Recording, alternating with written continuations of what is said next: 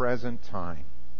The hour has come for you to wake up from your slumber, because our salvation is nearer now than when we first believed. The night is nearly over.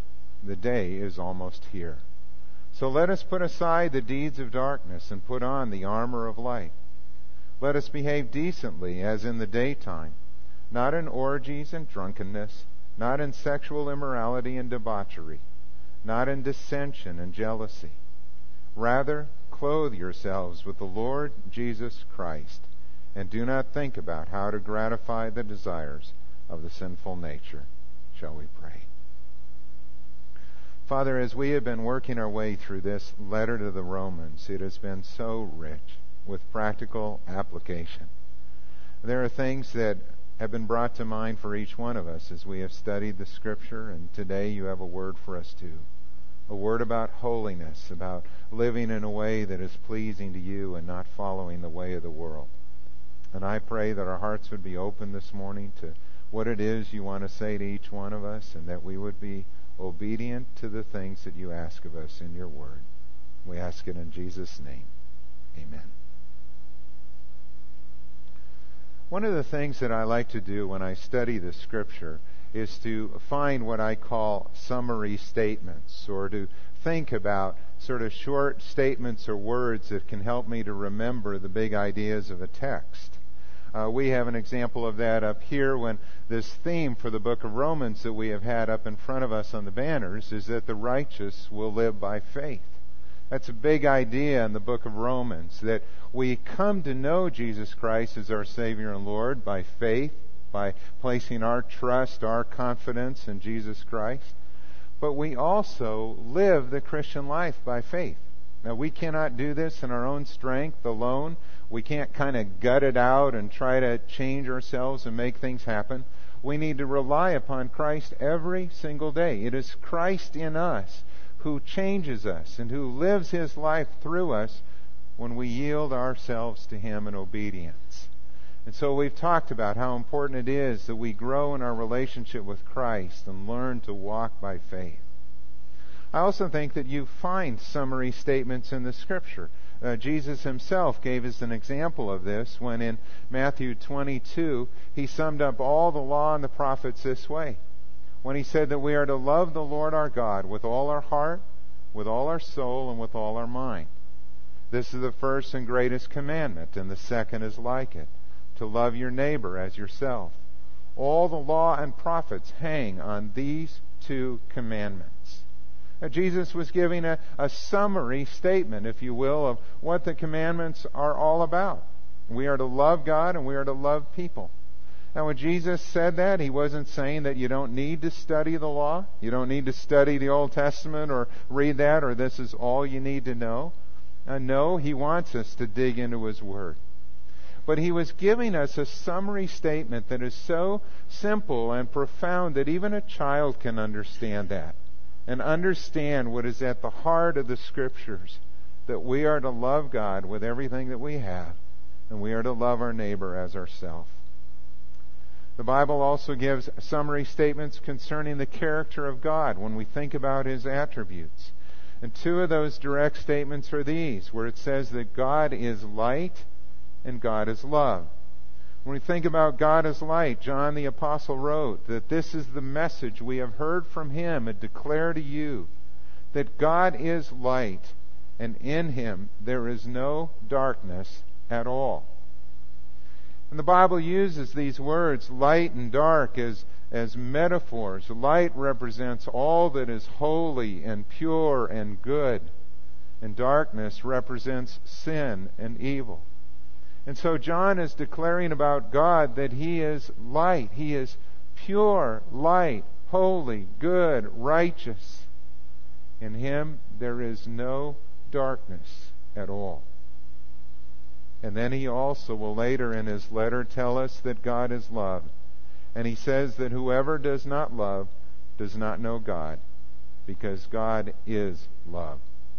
God is caring. He is compassionate. He is forgiving. He is gracious. And when you think about God, then you can look at all of His attributes and you can think about Him as holy, pure, good, righteous, and you can think about Him as loving and kind and faithful and forgiving. It should not come as any surprise then that if we are called to be His children, that we also are to be light and love in this world. He has called us to walk in the light with Christ. He has called us to love our neighbor as ourselves. Last week in Romans 13, Paul wrote about that, and we talked about what it means to put our love in action and to love our neighbor as ourselves.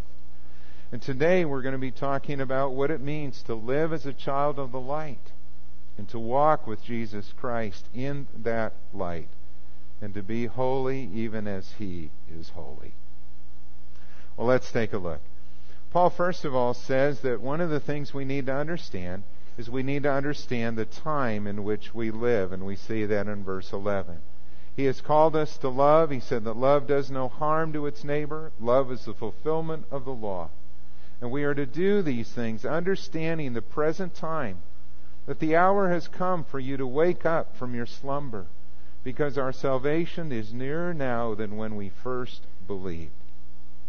We need to understand that we live between two advents. We live between the first coming of Christ and the second coming of Christ. And every day that goes by brings us one day closer to that day when Christ is going to return. And we don't know whether it's going to be this afternoon or whether it's going to be tomorrow or 100 years from now or 500 years from now.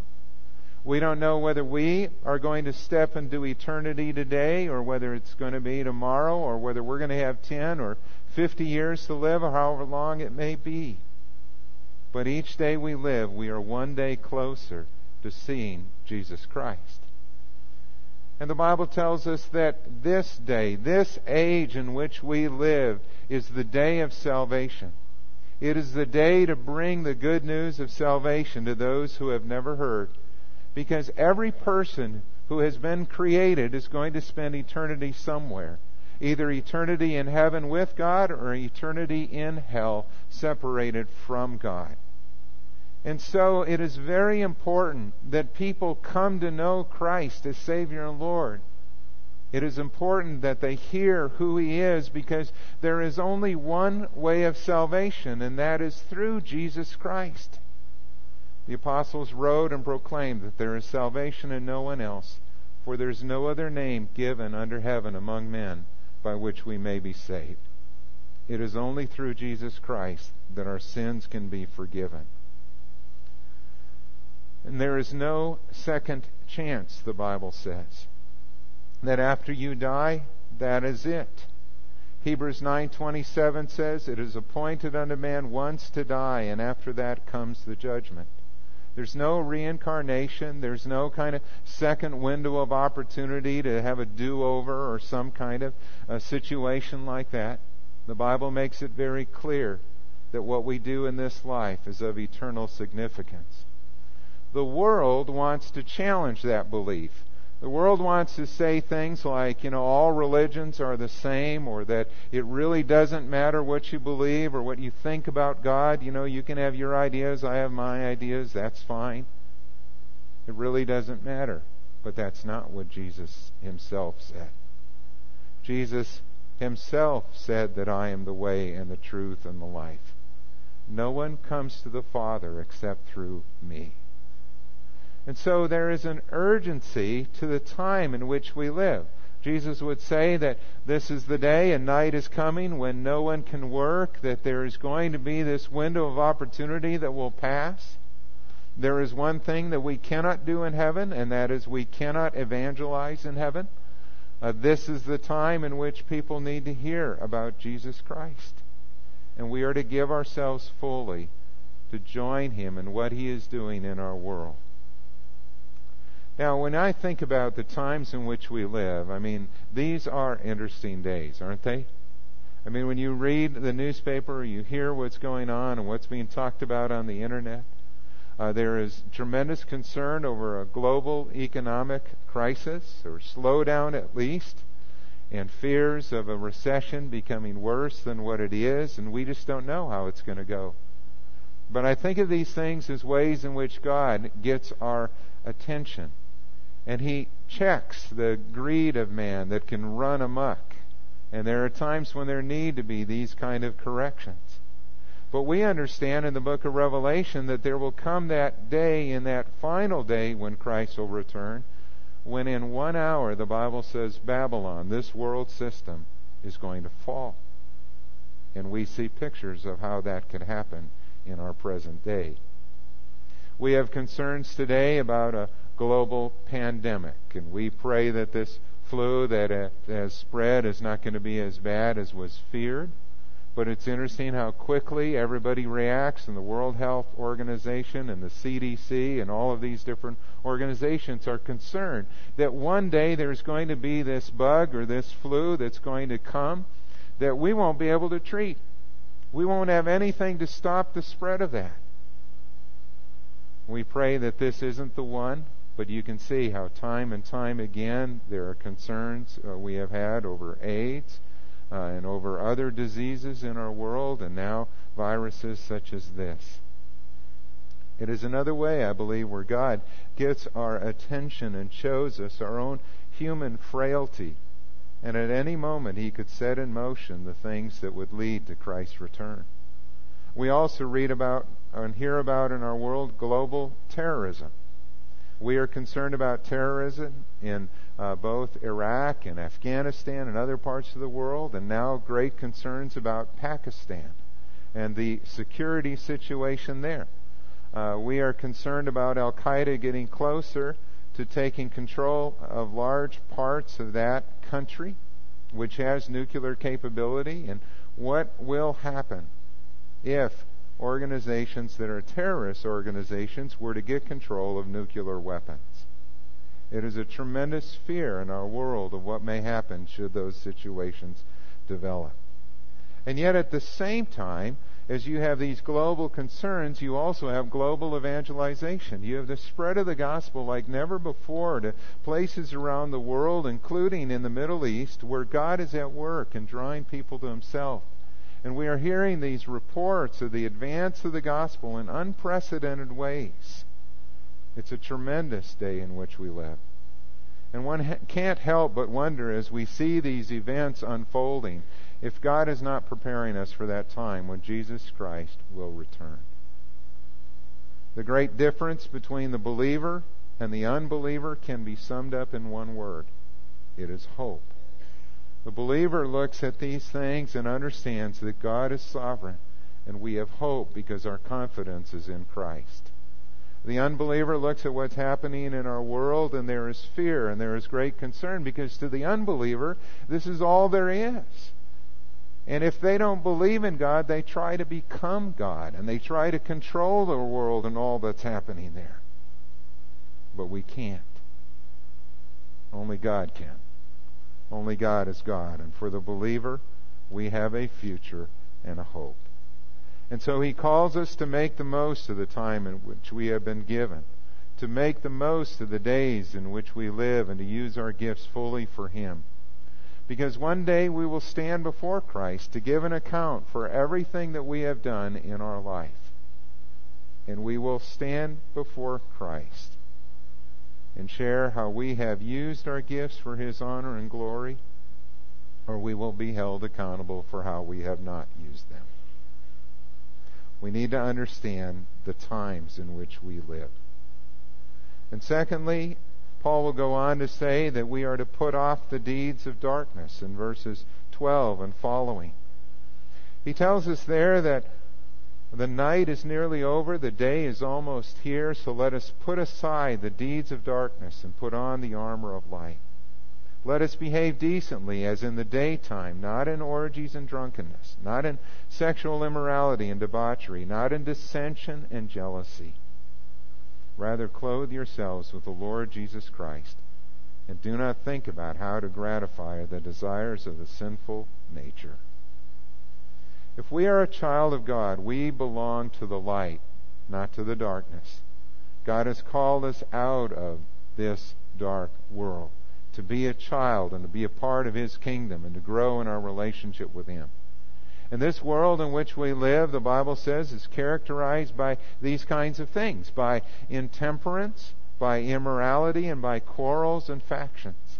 And you can see that in the descriptions that are here. When he talks about intemperance, he's talking about things like orgies and drunkenness, or what we would call partying, or party lifestyle.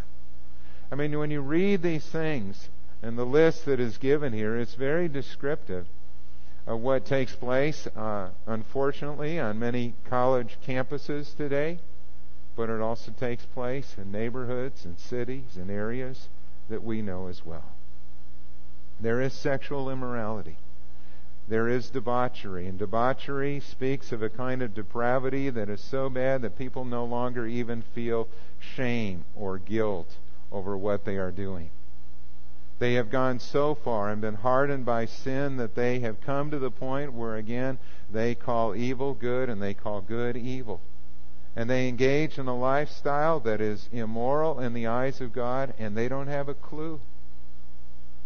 They participate in quarrels and factions, dissension and jealousy, fighting and blaming others, and the sinner is always looking for someone that he can blame for his behavior. That started with Adam and Eve, when Adam blamed Eve, and Adam blamed God for giving Eve to him. And we always try to excuse our behavior as though it's not our fault. And yet we are accountable for the choices that we make. When I look at this list that is describing man's sin here and the way our world operates, I mean, how many movies and how many TV shows are there where this is really the focus? I mean, they have sophomoric behavior. They focus on things like sexual immorality and drunkenness, and they lift that up as though that is funny and humorous. And that crude behavior is just fine. And yet the Bible says that those who participate in such things will not inherit the kingdom of God. He calls us to come out from that and to live differently. You know, this is the way the world is and has been. If you go back to the Roman era in which the New Testament was written, you will find that it was characterized by sex and violence as well.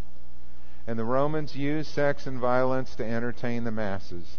They had the theater, which was decadent. They had the arena with the gladiators that was violent. And people came and they watched those kind of things and participated in them, in their pagan worship. They had religion and they had temple prostitutes, and they combined sexual immorality and the worship of pagan gods. That's the way the world has been and continues to be. And God, again, calls us out from the world to live differently for Jesus Christ. This was also the world in which Augustine grew up, when God called him out of the world and into a relationship with Christ. And Augustine's conversion centered around these verses that we are looking at today. Let me tell you a little bit about him in case you are not familiar with his story. James Boyce summarized a part of his life in this way. St. Augustine's first name was Aurelius, though he himself never used it. We know it only from those who wrote about him. Augustine was born on November 13th, 354 A.D. He was born of a mixed pagan and Christian parentage. His mother was a Christian. His father was a pagan. He was born in a small town in North Africa, just across from Italy. His parents had great ambitions for him, but their desires were different. His mother wanted him to become a Christian and to follow Jesus Christ, and she prayed for him faithfully. His father wanted him to be successful in life and wanted him to study rhetoric, and so he sent him to the university at Carthage, a place that was known, as many, again, universities are today, for its corruption and decadence. And there at Carthage, he just followed the way of the world. He was trained as a rhetorician. He was very good at what he did. But as a young man, he engaged in sexual immorality and drunkenness. He did not know what true love was really about. Augustine went on after got his degree in rhetoric. He went on to make his way across from Sicily to Italy. And he began to make a living by arguing cases of law and giving speeches. He was brilliant and so successful that he later moved to Rome, and eventually he moved from Rome to Milan, where he had been appointed as a professor of rhetoric. This particular post gave him a high social standing, brought him into contact with the most influential people in Italy, even members of the Roman court. He was climbing the ladder, if you will, of success in his own day and achieving that. But when he came to know Christ, he would write about all of these experiences much later in his book, his Confessions. And he said this. He said, God, thou hast formed us for thyself, and our hearts are restless till they find their rest in thee. Augustine was 32 years old when he came to know Christ as his Savior and Lord. And he wrote about those things that he had pursued in his life: sexual immorality, drunkenness, parties. Searching for the truth, trying to find it in philosophies and education of his time. Seeking fame and significance through his work and achievements and accomplishments. And yet none of that satisfied him. He was religious in that he knew things about God, but he did not know God. And it was not until one day when he was at the garden of a friend that he threw himself down on the ground and he cried out to God. And he said, How long, O Lord, will you be angry forever? Remember not my former iniquities. And as he was laying there prostrate before God, he heard a voice, the voice of a child in a neighbor's yard. And it kept saying over and over again, Take up and read, take up and read. He thought it so unusual. He did not know of any child's game that would say this, and so he took it as a word from the Lord, and he opened up his Bible, and his eyes came upon these very verses. And what he read was that the night is nearly over, the day is almost here. So let us put aside the deeds of darkness and put on the armor of light. And let us behave decently, as in the daytime, not in orgies and drunkenness, not in sexual immorality and debauchery, not in dissension and jealousy, but rather clothe yourself with the Lord Jesus Christ. He said, I did not read any farther, for a light came into my soul that day, and the darkness vanished. The power of God's Word broke through to Augustine's heart. And when you think about his life, verse 13 is who Augustine was. And verse 14 is who he became. And God would use him to be one of the great leaders and teachers in the church. He is probably the most significant person between the Apostle Paul and Luther in terms of the profound impact that he had upon the church. God still changes lives.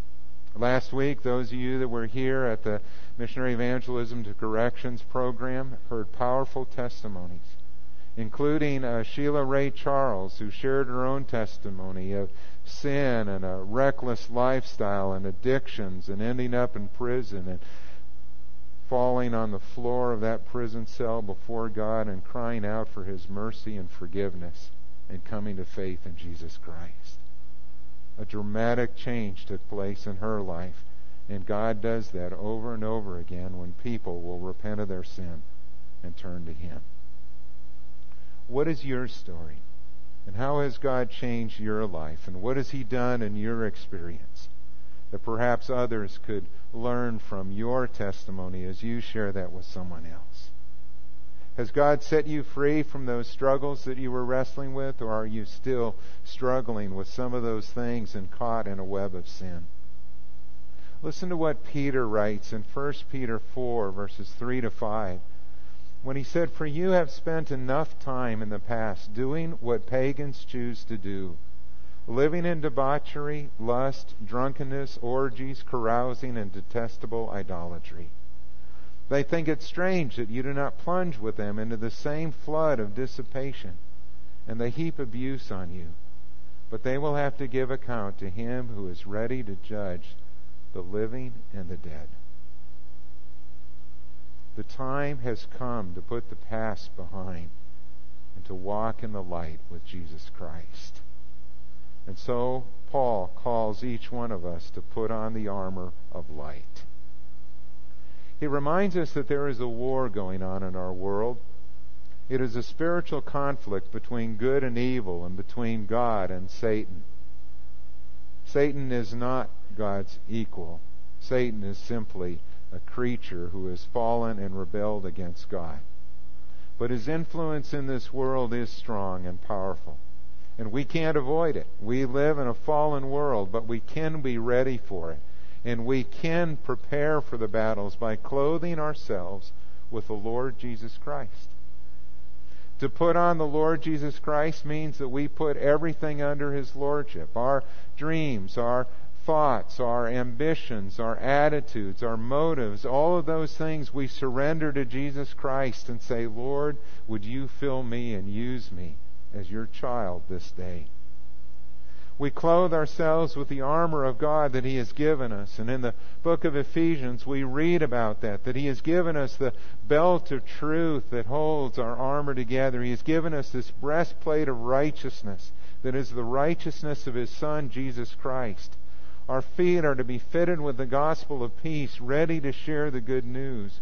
We are to take up the shield of faith with which we can extinguish the fiery darts of the enemy. We are to put on the helmet of salvation, secure in what Christ has done for us. And we are to take up that sword of the Spirit that is the Word of God. And we are to pray at all times, on all occasions in the Spirit, which is the power of prayer that He has given to each one of us. When we look at that list, there are 7 items mentioned there. Perfect and complete, able to protect us in the battles that we are in. But if you think of a soldier going into battle, a soldier would never intentionally leave his armor at home, would he? It would be foolish to go into battle without your armor. And so He calls each one of us to daily take up those items, to walk in Jesus Christ, covered by His righteousness, to know the Word of God and to be ready to use it, to hold on to Christ in faith and to trust Him to work in our life and to continually be talking to the Father in prayer, praying on all occasions at all times in the Spirit. We are to live ready for the battle as Christians in a fallen world. You see, there comes a point in everyone's life when we need to put the past behind and walk in the light with Christ. There comes that choice that we must make. It's not only a once-for-all kind of decision in terms of our salvation, but there are also those day-by-day decisions that we need to make. To turn away from sin, to put those things away that are causing us to stumble, to say no to the world, and to say yes to following Jesus. There are good resources that can help us with those kind of things. If we're struggling with addictions or battles with lust or pornography, there are good Christian resources like Every Man's Battle or Every Young Man's Battle, or books like Every Woman's Battle and Every Young Woman's Battle that deal with our thought life and our heart and our attitude and help us to bring those thoughts captive to the obedience of Jesus Christ. I feel like what I've been sharing today is a sober message. Indeed it is. It is hard to get away from these things in our world when our media and advertising and books and magazines kind of flood the market out there.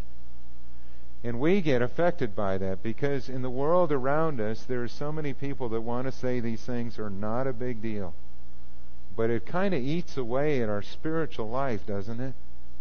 It eats away at our passion for Jesus Christ if we allow those things to come into our life.